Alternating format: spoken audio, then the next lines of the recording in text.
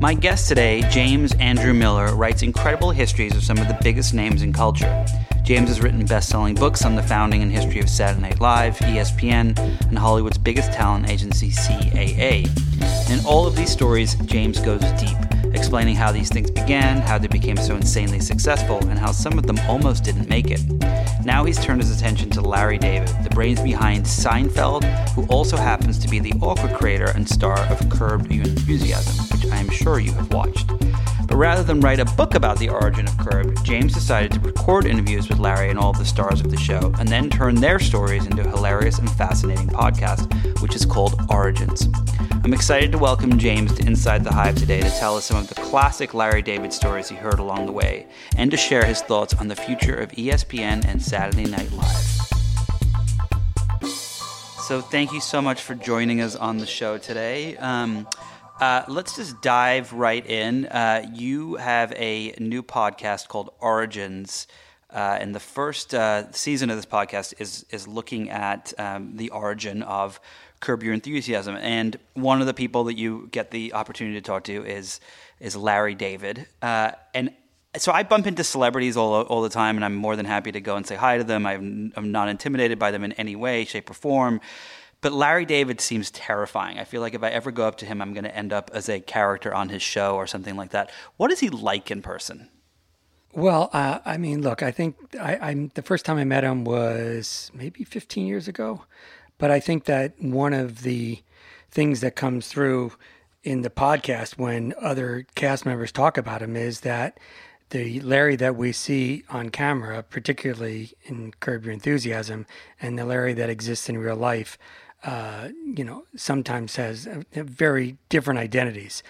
Because the truth is, he can be warm, engaging, funny, and he's a very loyal friend. So I think that you're right to probably be a little skeptical of what you might get in return. But at the same time, he is a practicing adult.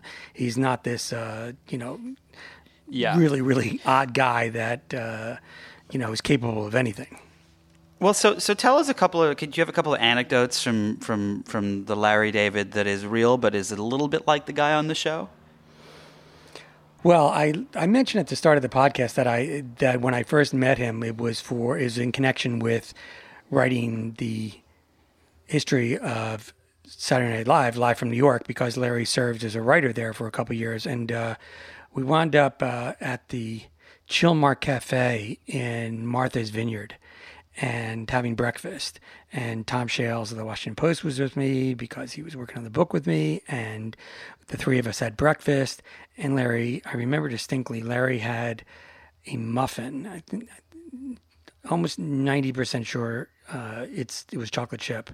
And he was kind of, while we were eating, he's kind of studying the muffin, and he wound up spreading it out over his plate and then calling one of the people who worked there over and started to inquire why there was less chocolate chips in the muffin that day than there was the previous day.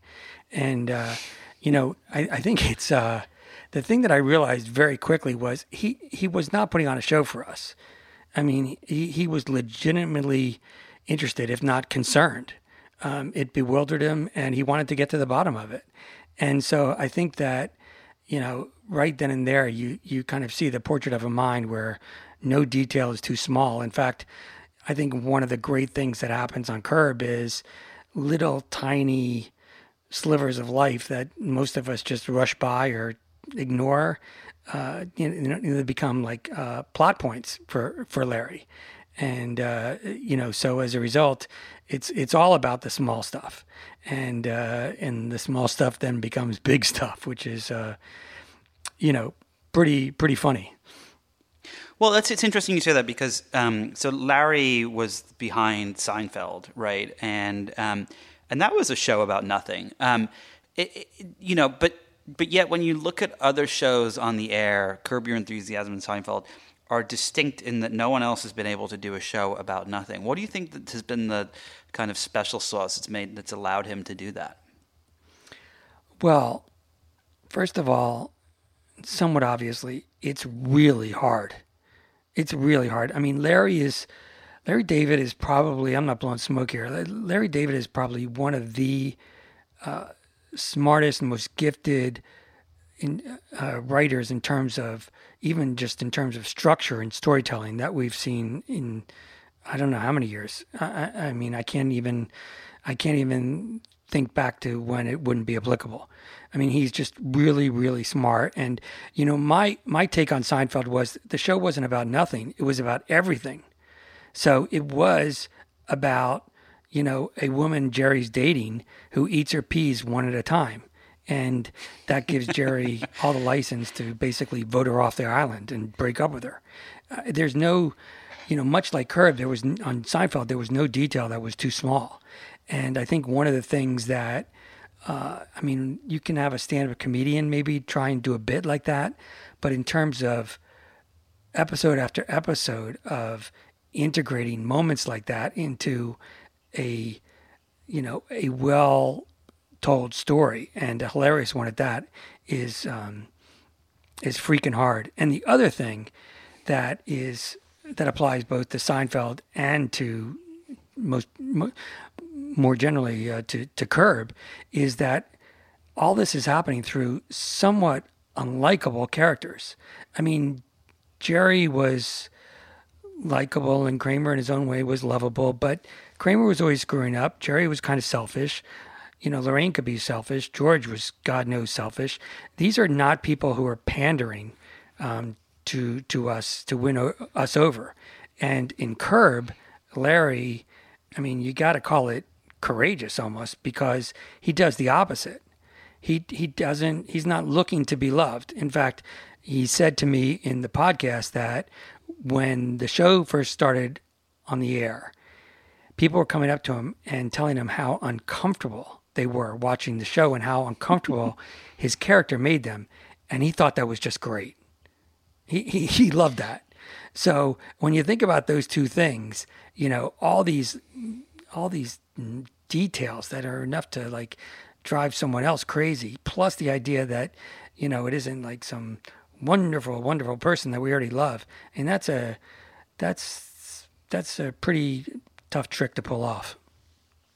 Did he have any idea when they started Curb that it would end up being what it is today? It's now 17 years, is that right? Yeah. A new season on HBO that's coming out. I mean, if you'd have shown me the pilot for Curbed, I would have thought, oh, this is funny. It'll maybe be around a season or so, but I still watch it. I think it's hilarious, and I root for Larry to make a complete and utter fool of himself every week. Did he know that this was going to be what it is today? I don't believe so. And in fact, I would bet serious money that if somebody had told him back then that you're going to be doing this for 17 years, then he would say, nah, let's not bother. Because I think that, look, there wasn't a pilot of Curb. There was a mockumentary, a 1-hour special, which HBO greenlit, but it was only during, we get into this in the podcast, it was only during the filming, the taping of that documentary that they decided that there might be a series in there. But the truth is that after every season, Larry went through a kind of not a crisis, but he often thought, okay, that's enough. That's it. And you can see some of the season finales where it looks like it might serve as not just the season finale, but the series finale. And a couple times he told people it was it. So I think this has not been anything that he's been, dedicated and determined to keep running. And we've never really seen anything like this in television series history. We're going to start the 9th episode 17 years after the show began. It's quite extraordinary. So you've been shifting gears a little here. You've been covering Hollywood and TV, film, all of it for a long time now. One of the things that your bio, you've written books on ESPN and CAA. You have Saturday Night Live and so on. One of the questions I wonder when I kind of look at these successful outlets, is what is the secret sauce that goes into these things being so successful, whether it's Curb Your Enthusiasm or SNL? Well, I love that question because it's the driving force behind Origins, the podcast, because that's why I kind of decided to do this. I love asking that question, and I love reporting on, the kind of big game of chutes and ladders that went into it. There's that creative force, takes two steps forward, and then all of a sudden they fall through, a hole in the floor, and they're, further back than when they started. And let's just take Curb for a moment, because in the podcast they talk about each person talks about their own processes and about how they get to do what they're doing, and it's different for everyone. And I think that in the case of Curb, you have an authentic voice in Larry who truly understands how to tell a story, and even though there's no script, he's given them some broad outlines and some markers of places to wind up. So it's almost like he's saying, okay, here's a car, drive from New York to Florida, but you're going to have to stop in D.C. and you're going to have to stop in, South Carolina. And when we're stopped there... Wait, so sorry to interrupt. So there's no script on the show? There's no script on the show. And I go and we talk a lot about that in the How does that work? Podcast. Yeah, look, there were scripts on Seinfeld, and there are no scripts on Curb. So Larry and Bob Whitey, the director, and Larry Charles and Susie Essman, the characters even go into it. It's a very unique process. And I think that was another reason why I wanted to get into it, is to showcase just how unique this show is in terms of how it comes together. So can you explain? Can you walk us through how an episode would work? Because that's fascinating. It's that there's. Do they say, oh, we're going to shoot this house or on this beach, and it's about X, and then they improvise the rest, or how does it all kind of come together? Sometimes it may just be a line. One of the things Cheryl Hines said during our audition with Larry was that he said, listen, you and I are married, and you've heard it all before. And so going to talk about the fact that I have given up chicken. He just gave her that. And then they did the scene. And it turned out that Cheryl, so Larry starts asking her, what are we having for dinner tonight? And she says, oh, we're having potatoes, string beans, and chicken cacciatore. And he said, oh, wait, I told you that I stopped eating chicken. And she said, well, yeah, you stopped eating chicken, but everyone else is still eating chicken. And that really appealed to them, because it showed that she was able to not only stand up to him, but that she could do something with it. That's kind of interesting, right? Because if he says, so what are we having for dinner tonight? And she says, well, we're having steak, because remember, you're not eating chicken anymore. There's no place for that to go. And it doesn't do anything, right? It just, now we know that she's kind of able to have equal footing with him. But if you think about, if you want to go deeper a little bit in terms of how these episodes are constructed, sometimes there might just be a line that an actor a cast member will be given. Or sometimes it's just the idea of a line. So you'll have a lot of freedom within, that scene. But at some point, he may need you to say a certain thing, and then it goes from there. And that's why they do a lot of takes, and that's why you have to be really, really good if you're on this show. So the thing that's so fascinating about that is, if that were me, not only would I not be able to come up with those pithy lines, but I would probably be laughing most of the time. Do they have to do retakes a lot? Do they crack up, or are they good enough that they can hold their laughter like someone? Oh, no. They definitely crack up. And J.B. Smoove, who plays Leon Black, who's like Larry's sidekick over the last several seasons, and the two of them are just beyond stellar together. He talks in the podcast about how many times Larry would just crack up, and they'd have to, stop shooting because he just couldn't handle it. And Ted Danson does the same. And Bob Einstein, who plays Marty Funkhauser, talked about that as well. In fact, there's a key scene in the Seinfeld reunion episode where Marty tells Jerry a joke, and Marty takes us behind the scenes in terms of how many times. I think he said they did 10 takes because Jerry just kept on cracking up, could not hold a straight face during it. And so that's pretty funny. But yeah, because you don't know what's going on, you don't know what's coming. It's hard. You can't. You gotta stay in the game. So before we get back to the secret sauce question, one of the curb question, what was some of the? Can you give us a fun anecdotal story you heard that stands out to you when you were interviewing people for the podcast? Whether it was something that ended up in the podcast or on the cutting room floor or the outtakes or something like that. Sure. Well, first of all, just an FYI, there is no cutting room floor because what we're also doing with Origins is 2 weeks after each chapter debuts, we're releasing the original. We call them Origins Originals. We're releasing the raw podcasts that I used to edit from. So that's pretty cool. But I mean, I guess, look, one of my favorites is JB Smoove tells this story without even a comma or a semicolon, mind you, of how he got to be on the show. And it is circuitous. It is downright hilarious. And I just let it run because there was just no way to stop it. And it's such an extraordinary, it's such a crazy, extraordinary Hollywood story that you just can't help but love him and it. And, Can you give us the 140 character version of it? The 140 character version is he was in his apartment one day with his wife, and they had just finished having what he calls hot dog soup. And he was watching Curb, and he just says, I just love this show. I just love this Larry David. And his girlfriend at the time, now his wife, said, I'm going to tell you, honey, one day you're going to be on that show. One day you're going to be on the show. And yeah.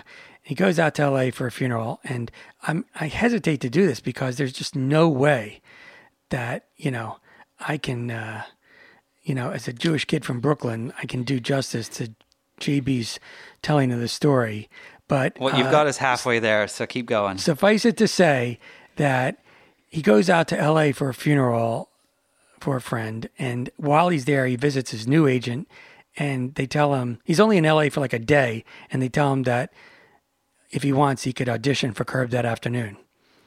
And that sets in motion this crazy thing with back and forth across the country and snowstorms and, a comedy set where he wasn't supposed to curse. And it's just crazy, but he brings it all together. And you just can't help but love the guy 1,000 times more after hearing this. That's so funny. So back to that secret sauce. So what is it that makes these companies and these institutions and these shows and things so successful? I mean, I live out in LA now and have experienced the whole Hollywood thing, and there are hundreds and hundreds of things that are bought every year that go absolutely nowhere, and there are things that actually get produced that go absolutely nowhere, and there are things that have entire seasons that go nowhere, and yet there are these outliers, if you will, like the Seinfelds and the Curb Your Enthusiasms. And then, of course, there are the agencies and things like that, and SNL and things. How do they pull it off? Is it that they get the right people in the room together that are all, perfect? Or is it that it's, is it right time, right place? So what do you think your viewpoint is on that? Well, the thing that turns me on about reporting on this is that there are unlimited answers to the question. Because if there was one question, right, Nick? I mean, if there was one answer, then it'd be like, oh, you got to get these people in the room. And then every time you get these people in the room, or every time you follow these rules, it happens. And it turns out that, this isn't math. It isn't an equation. And so there are so many independent variables involved that I mean, it leads to William Goldman's famous quote, of course, which is nobody knows nothing. I mean, let's remember that Seinfeld, when people saw the pilot to Seinfeld, not a lot of people were impressed. It only got an order for 4 episodes. I think they aired it during the summer. So, I mean, you can't really say that everybody understood just how unbelievable it was going to be from the beginning. And that's another reason why some people who have already been enormously successful, they wind up doing something, then it crashes and burns. So I think that, the whole idea of Origins is to go back and to trace the pedigree of this specific success story and to talk about, some of the reasons why this one wound up hitting, some of the reasons why this one became, as you say, one of these outliers. And in the case of Curb, clearly, the most obvious answer and the biggest part of it was just Larry David's crazy mind and his expertise, for lack of a better word, in crafting stories. And then I think I would add one more thing to that, which is his fearlessness, because let's remember, on top of all this stuff, Larry is also very comfortable, in fact, anxious to play a character that we don't necessarily love. He tells me in the podcast that when the show started airing, people were coming up to him and saying that they found watching the show and watching his character in particular to be really, really difficult to watch. And he's like, he said to me, I had no idea I had that effect on people, and I loved it. I mean, how many actors, actors want to be loved. I mean, they want to be the hero. They want to be the one that everybody's looking up to, or the one. And Larry is 180 degrees different. He's willing to be humiliated. He's willing to be yelled at. He's willing to yell at people. He's willing to be politically incorrect. He's willing to put himself in situations that, I mean, most of us would never go, within 1,000 miles of. I mean, these things that happen on the show that are, I mean, a Girl Scout comes over to sell Girl Scout cookies, and then all of a sudden she has to use the bathroom. It's the first time she gets her period. I mean, like, what? I know. I was watching that and cringing, thinking to myself, how do they even go there? It's, so. Cringing. I mean, Palestinian chicken. I mean, the idea that, Larry and Jeff are sneaking over to this place because the chicken is so good, but they happen to be, P.S., they're anti-Semites. I mean, there's no end to it. And so I think that kind of, it's both recklessness and gumption, right? So that combination is, proves to be pretty damn powerful. So let's move over to some of the stories you've covered for over the years. ESPN. You wrote a book on the company, and which did very, very well. But yet today, when you look at ESPN, it is in a tremendous amount of trouble. What do you think is going to happen? How do you think this is going to play out? Well, I mean, not to be nitpicky, let's just start with I'm not sure that they're in a tremendous amount of trouble. They're definitely going through a process where, I mean, look, they used to be so dominant and they used to have such secure, revenue streams that it was ridiculous, right? I mean, it was unbelievable. And now, because of cord cutting and other issues, they're not as invincible as they were. But let's not feel too sorry for them because they're still making tons of money. I just mentioned that parenthetically. Yeah, sounds good. I mean, look, one of the things that ESPN has to figure out is, what are they going to do about the future? What is their strategy moving forward? And that has to incorporate the fact that, when college kids move out of the dorms or their parents' house and they get a new apartment, it's not like they're sitting around waiting for the cable guy. They're not subscribing to cable, as much. Well, yeah, there's a story this week of that now 22 million U.S. adults have canceled cable. the graphs are sinking, and it seems that ESPN is one of the outlets that suffers the most from that, right? Right. Well, remember, they're getting, about $7 a month from each of those people. So, it adds up rather quickly. And I think that's one of the, formidable challenges that they're faced with. And I think that they're coming to grips with it. And there's not one clear answer. I think they're trying to solve that problem and other problems through a variety of attempts. But, we're watching a very dynamic time, both for ESPN and the entire sports television area, because there are no certainties anymore, and there's a lot of competition for people's eyeballs now. So you just said that they make $7 a month. So if 22 million people have canceled their subscription, that's $154 million that vanishes over almost $2 billion over. Well, I don't think ESPN is up to 22 million. I think they may have lost 13 million, maybe around 12 to 13 million over the past several years. But still, it's serious money. That's $1 billion in revenue. How do they make that up, or does the company just have to change and adapt and become something different? Well, the company has to change, adapt, and be something different, but they also have to make it up. Because if you're Bob Iger at the parent company in Disney and Burbank, you don't want them to all of a sudden just, shrug their shoulders and say, well, we can't give you as much money as we used to because people aren't paying their cable provider anymore. So they're coming up with OTT solutions, and they're coming up with partnerships with college conferences and developing things like the SEC network. And like I said before, just a host of possible alternatives to get that money back.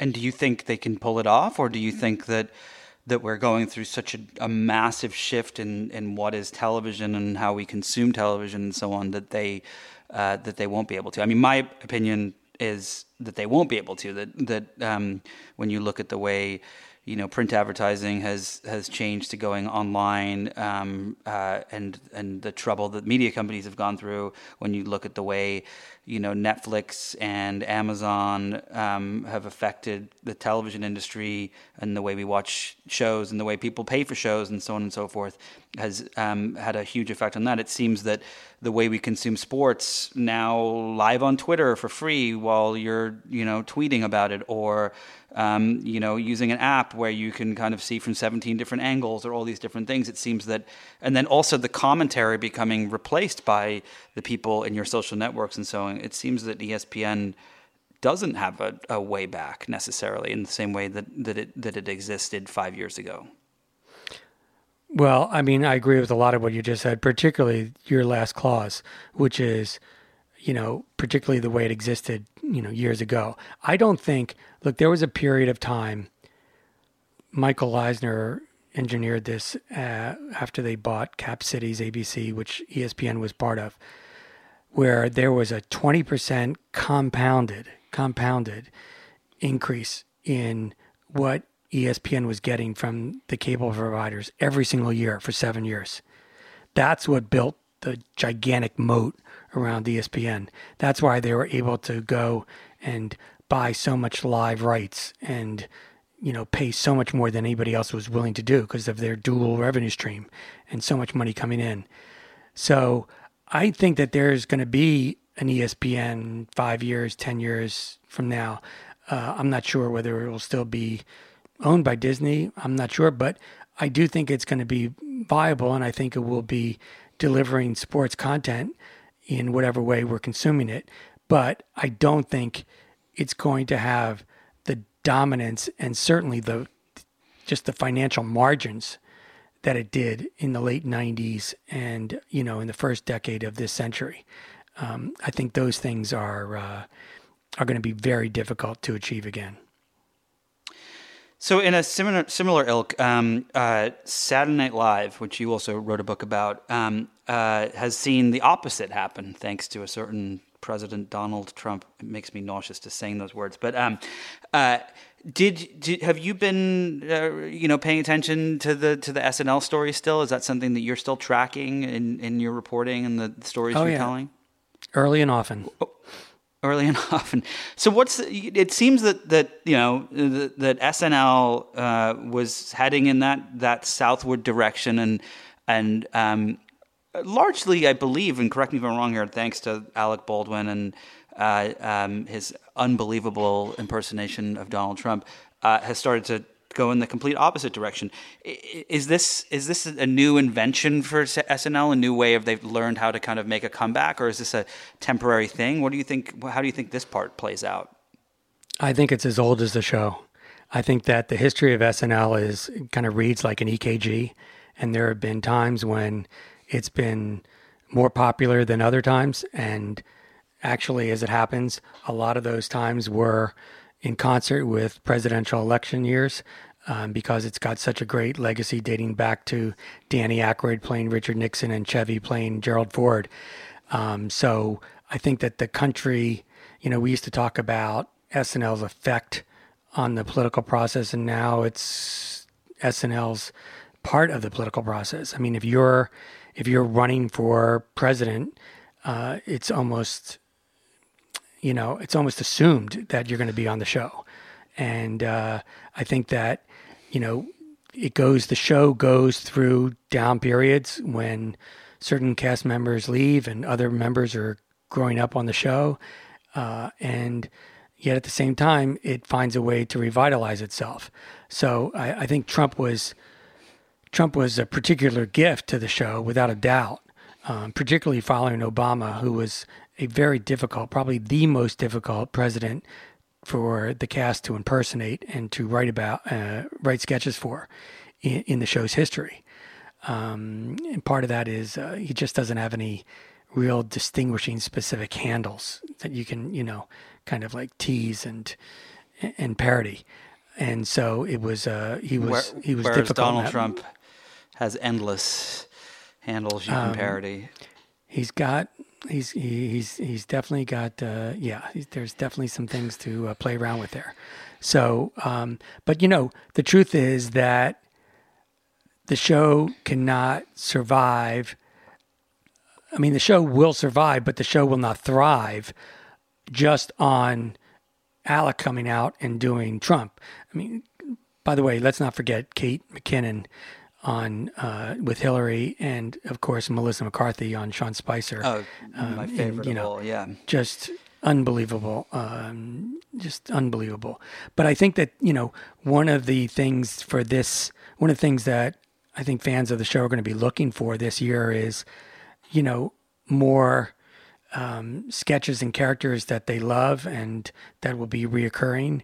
And I think that last year, the political narrative kind of was such a big part of the show that it was like a tsunami that washed over a lot of the other work. I mean, yes, there were some, hilarious sketches. By the way, the Tom Hanks Black Jeopardy sketches was not only brilliant, but it was so profound. I if any of your listeners did not get a chance to see it, call it up on YouTube or on the SNL app, because it was just fantastic. It was just freakingly smart and funny. But I think that that's one of the things that the show is anxious to prove and to pull off this coming season. Does the success of certain skits inform how often those skits will be redone on the show? Well, I mean, by and large, I think that you're not going to keep on repeating a sketch that hasn't registered with the audience. What's trickier is whether or not a certain sketch makes air, even. Because remember, every week there are sketches that are written and sketches that are even performed at dress rehearsal. So there's been scenery cut and wardrobe made and everything for them, and then they don't see the light of day because they don't make it to the show. So, like Wayne's World, for instance, was a sketch that some people didn't have a lot of faith in. In fact, I think Mike Myers told me that I remember seeing it. It debuted like in the last half hour of the show, which is not a traditional birthplace of of great sketches. I mean, not to say that they don't care about it, but you try and program the show so there's some great liftoff. But there it was, and it took off. And I think a lot of the sketches that have been repeated through the years, they're brought back because they're crowd favorites. And then you have to worry about, if you're Lorne Michaels, you have to worry about whether or not you're burning the audience out on it. And, that's another calculus to take into consideration. I mean, when Will Ferrell and Sherry O'Terry did like the Spartan Cheerleaders, I mean, theoretically they could have done that every week, but you don't want to do that because you might hit diminishing marginal returns. So, the actual programming of the show and the formula in terms of what to bring back and when, and how often to bring it back is pretty tricky. You mentioned earlier that if you're a political candidate, you almost have to go on the show. When did that start for SNL? Is that something recent, or does that go back decades when people running for office that were potentially going to be the nominee or even the nominees went on the show? Well, I mean, look, it's pretty early on. Gerald Ford appeared on the show, and I think that not every president did, but I think that in terms of where it started, I mean, certainly in 2004, you had, Kerry was on, and I'm trying to think about which presidents, actually came on and which didn't, but certainly, I mean, McCain couldn't wait to be on. He was on several times. Sarah Palin came on, and Obama came on, Hillary came on, and Trump, of course, came on. So I think you got certainly over the last decade. Do they? I mean, you mentioned Palin and McCain and so on and so forth, and it's very clear that it's these are comedians that are mostly liberal, and they like to make fun of those particular people more so than necessarily others. I mean, Hillary definitely got her fair share of it. Is there some sort of deal that they cut where we won't make fun of you too much, or you don't have to do these things, or is it just kind of like, okay, well, this is just it, I'm going on, and I may be the brunt of most of the jokes?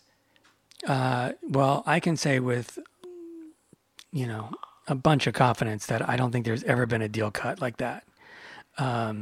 It's just not in SNL's DNA.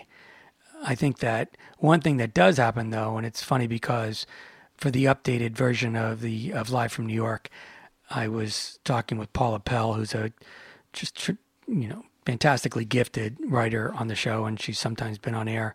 And when Sarah Palin was coming to the show, she had rehearsed this big speech that she was going to give Sarah Palin because she has a female partner, and she was very upset about Sarah Palin's position on same-sex issues.